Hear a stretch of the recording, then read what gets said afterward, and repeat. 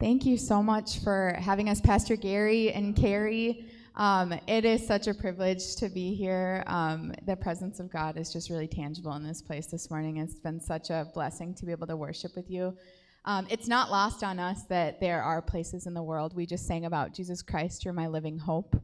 And it's not lost on us that there's places in the world where people don't know hope and they can't do what we just did. They can't worship freely, or there's just not communities of faith where they are able to worship. And so this has just been such a privilege. And it's been so fun getting to know some of you before service. It's one of our greatest honors to be able to travel around the state of Minnesota and just meet people. Our stories are really powerful. And so it's just really a privilege to meet you, to know your name, to know your story. If we haven't met you, we want to meet you after service. But like Pastor Gary said, we are Sam and Tsana. I like that way of remembering that. It's kind of hard to, we have an easy name and a hard name, so we balance each other out. But we are from the St. Cloud area, and we are headed to Asia as global workers. We have the privilege to work amongst unreached people group that numbers 9 million people. So it's 9 million people at the foothills of the Himalayan mountains. And the people group goes up into the Himalayan mountains, and they do not know the good news of who Jesus Christ, our Savior, is. The team that we are joining, we're getting ready to go for our first term. They own a coffee shop, and what's really amazing is they have been able, the Lord has really created inroads into this community because the farmers of the coffee beans live amongst this people group. And so the coffee shop has been able to source the coffee beans from these farmers. And it's just been an incredible miracle that the Lord has opened up. But we're really passionate about reaching people when they're at a crossroads in their life. So, and Sam will share a little bit of our story, but we were at a crossroads in our life, and someone offered us the opportunity to come to church and to know who Jesus is. And so we're passionate about giving that opportunity to people that don't know. Yeah, so to kind of fill in the gaps there, how did we get from St. Cloud, born and raised, into heading to Asia as 30-year-olds? So we grew up in the church. It was a very different church than this, and we really didn't have a whole relationship ideology. So we saw church as the building, as the four walls that you would walk into, and that's where Jesus stayed. So we would go there to meet with him and to pray to him, but we wouldn't bring that with us through our everyday life. That's where it would stay, and every Sunday we would go visit him. And that's really how we saw our faith walk through probably our high school and into our college years. And so we really tested out the world in those years. I ended up drinking a lot, made a lot of bad decisions just trying to fill that void that was in my life that I just couldn't figure out where to go for that. And Tsana was a little less on that scale, but in the same idea, neither of us had a relationship with Christ. And then come to probably our 21-year-old age, Tsana's younger sister ended up inviting us to attend a Spirit-filled church. And that was our first time where we could say yes or no to the things that God had for us. And Tsana said yes, and I said no. So she walked in, gave her life to the Lord. I actually didn't even enter into that church that day. I said no, and I was staying as far away as I could, keeping a firm, stiff arm on my faith. And shortly after that, we kind of continued to get this question, like, will you come to church? Will you come to church? And eventually I caved and said yes, and that's when we walked into a young adults event and saw people raising their hands and worshiping, and I was so freaked out. I didn't know what was happening. I didn't know why they were worshiping. To me, my idea of worship was very different than theirs. And so, yeah, again, that stiff arm went back up to my faith, and I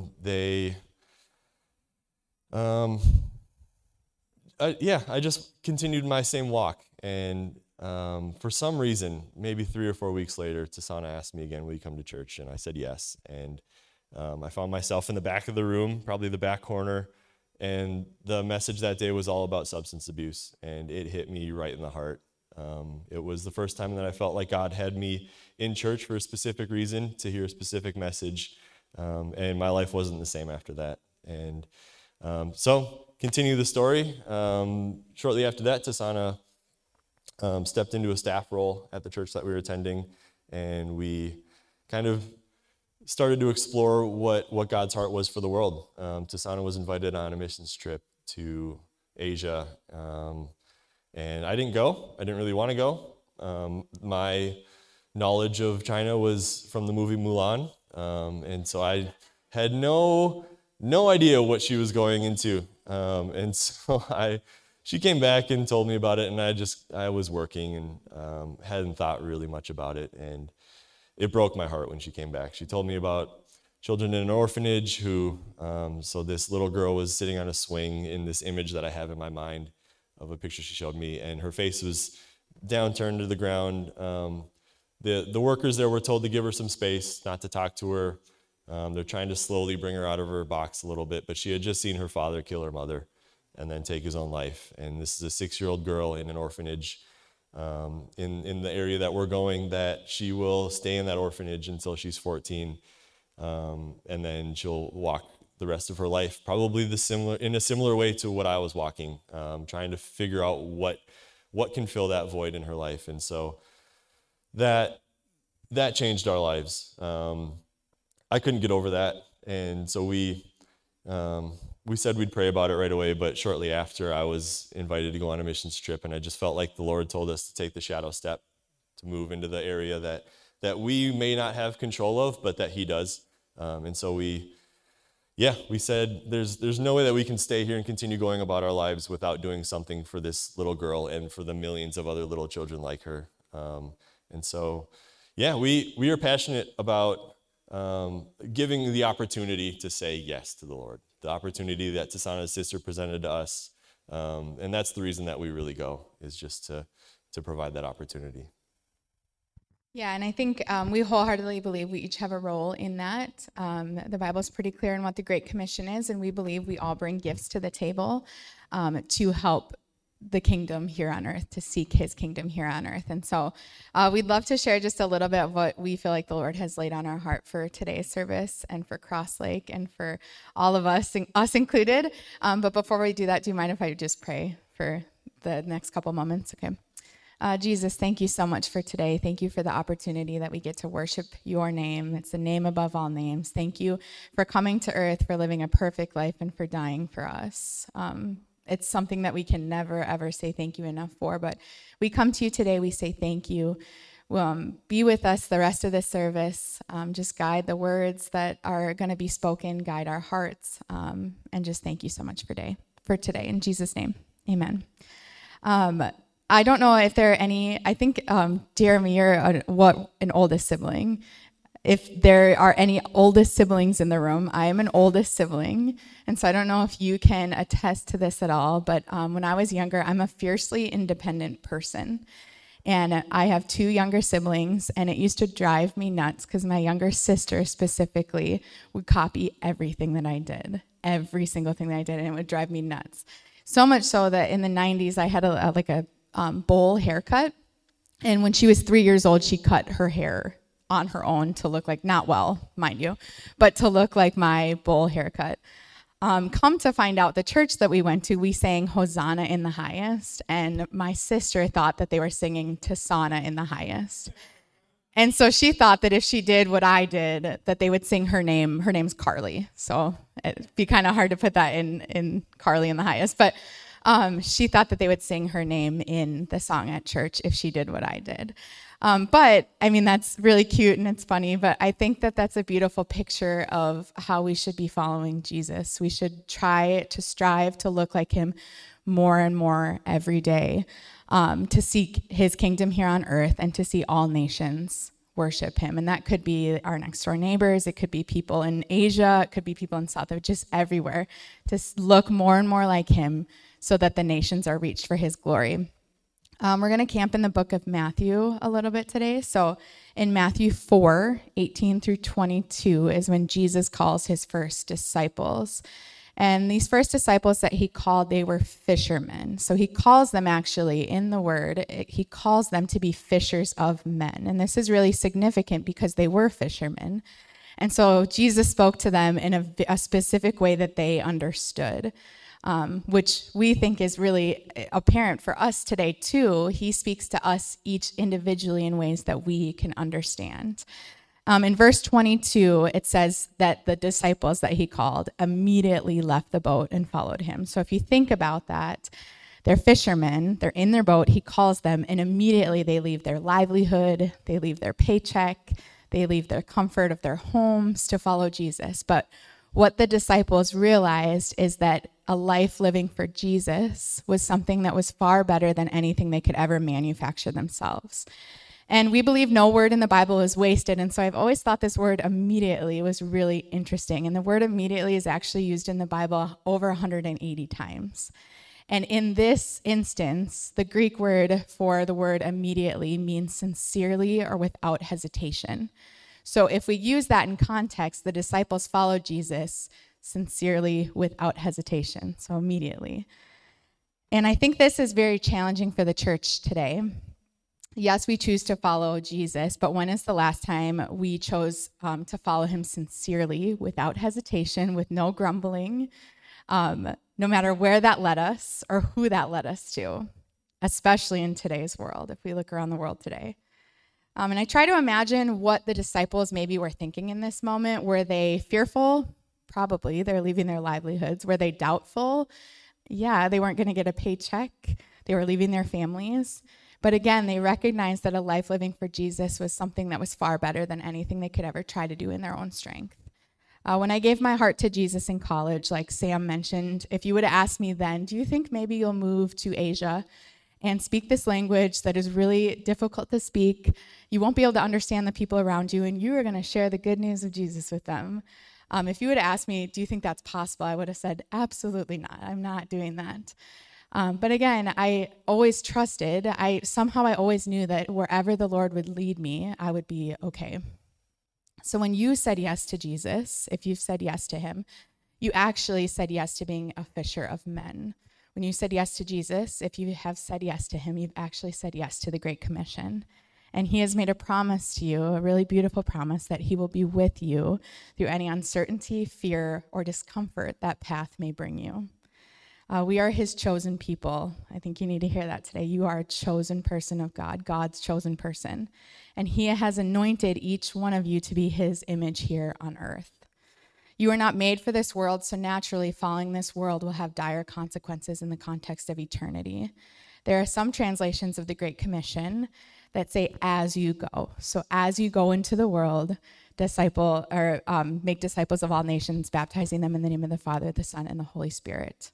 If that was how we always read that passage, as you go, how would that change our everyday mission? Hudson Taylor, who was a global worker in Asia for many, many years, a long, long time ago, he's one of our heroes. And there are many brothers and sisters in Christ that are in eternity now from Asia because of the work that he did. He once said, you don't need a call when you already have a command. Following him means obeying that command wherever it brings you. In Matthew 19, we read about a rich young ruler who asks Jesus, what must I do to inherit eternal life? And after Jesus lays out all the commandments, the rich young ruler says, yes, I've done all these things. What else must I do? I must be missing something. And it's this really important part in verse 21 where Jesus says to the rich young ruler, if you want to be perfect, go sell your possessions and give to the poor, and you will have treasure in heaven. Then come follow me.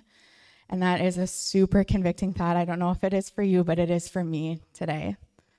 So I'd like to ask you just this one question, and I encourage you to think about it. And if you're a journaler later today, write it down or put a note in your phone or something.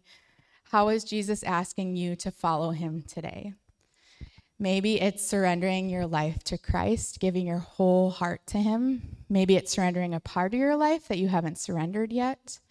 Maybe it's telling friends or family members or coworkers about Jesus, or sharing the light in your neighborhood.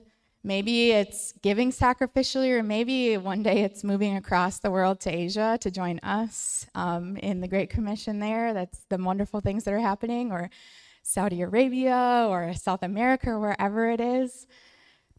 But will you say yes immediately? I'd like to tell you a really quick story about a friend that our team has. We'll call her Anna, okay? Anna lives in Asia in the people group that we're going to live among.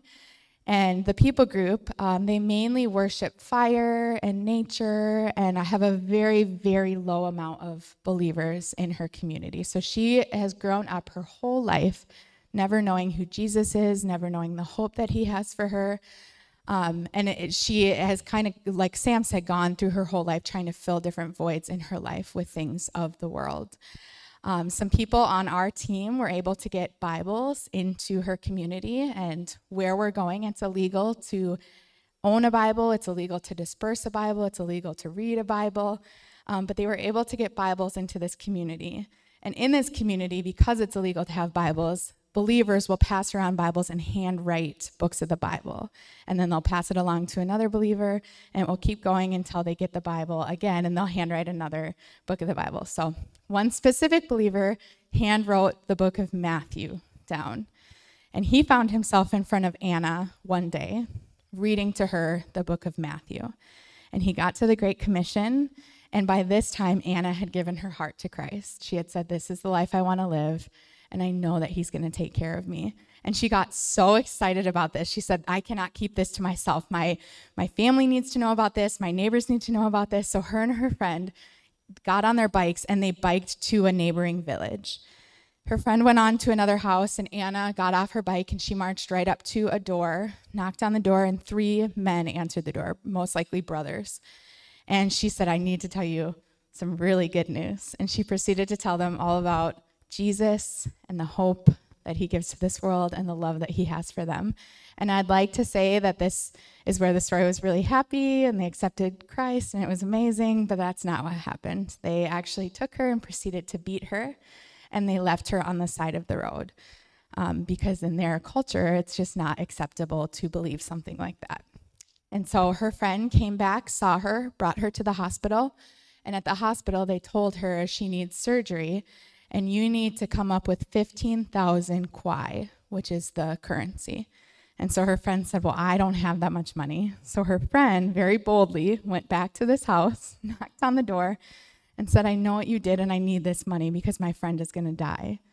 And somehow the Lord got together the money from these men. The men took the money, gave it to the friend. The friend went to the hospital, and Anna got the surgery that she needed. And so a week later, when she was recovering, she was good, she was being discharged, they were settling the bill, and they said, "It's actually only going to be 7,500 kwai. So just pay the 7,500 and that's it."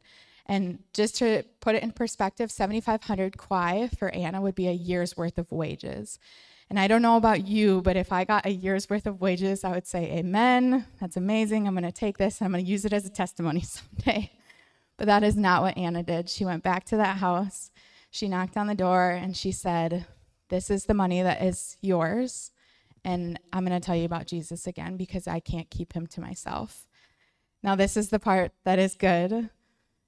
To this day, those 3 men are 3 of the largest house church leaders in that region of Asia, Northern Asia. And I think it's a really, really powerful story, and it's really powerful. I think Sam and I talk about this. What if we all had that zeal for the Word of God? What if we all had that drive to share with our neighbors? What if we all let the Great Commission really seep into us and his Word and the love he has for us so that we can share it with other people? It's a really beautiful story about how we can further his kingdom. And so Sam and I are going quite literally to the ends of the earth because we deserve nothing, but God deserves all the glory, all the honor, all the praise. We're going because the beautiful people of Asia and really all over the world at the ends of the earth deserve to know the love and the hope that Jesus brings this world. And we go because a life following him is far better than anything that we could ever do for ourselves, just like those first disciples realized. One of our favorite verses, it has become one of our favorite verses, is in Habakkuk 2:14. And it says, "For the earth will be filled with the knowledge of the glory of the Lord as the waters cover the sea. So let it be done, and so let it be. God will be glorified in every people group, every tribe, every nation, every tongue, and then he will come again in power and glory. It's for this joy we labor while it is still day and choose to follow him immediately. Again, we would love to talk with you after service and just share a little bit more about what we're going to do and what that looks like. We'd love to know your names and how we can pray for you and what your story is. But again, I just want to encourage you that a life following him, it's not easy, but it's worth it. And there's this really beautiful, it's also in the book of Matthew, when Jesus is baptized. It's in Matthew 3. He goes to John the Baptist and he says, you must baptize me. And John the Baptist says, no, you have that wrong. You need to baptize me. And Jesus says, no, you need to baptize me because this will fulfill all righteousness. And so John the Baptist baptizes Jesus. And it's this really beautiful moment where the heavens open up and there's a voice from heaven that is God the Father that says, this is my son in whom I am well pleased. And then when we were worshiping, I looked, there's a dove that descends, the Holy Spirit like a dove descends. And it's this really, really beautiful moment. But then if you're familiar with this passage or this book of the Bible, immediately after that, Jesus is led into the desert to be tempted for 40 days and 40 nights by the devil, all while he's fasting. And so make no mistake, immediately when you step out in faith, immediately trial may come, and it probably will come. But again, right after the verses in the Great Commission that say, go and make disciples of all the nations, there's a really beautiful promise that Jesus has for us, and I will be with you until the very end of the age. And so be encouraged today that whatever you're walking through, whatever you may be experiencing, he knows your struggles, he knows your past, present, and future. He knows where you're going to be days from now, weeks from now, years from now. And be encouraged that he'll be with you until the very end of the age. And it's for our joy that we get to labor while it is still day. We get to reach people for his glory because he is so worthy of all the joy, or all the honor, all the praise, all the worship. Let me pray one more time for you. And again, we would love to just speak with you after service. We would love to know your names and again, how we can pray for you. Jesus, thank you so much for today. Thank you for Cross Lake. Thank you for what you're doing in this community. And thank you for your promise that you will be with us until the very end of the age. We pray that whatever anyone came in the doors to this church building with, that it stays here, that we fix our eyes on you. And Lord Jesus, that you just surround us with all your comfort, your protection, your peace. And thank you for choosing us as your anointed people to seek your kingdom here on earth. In Jesus' name we pray. Amen.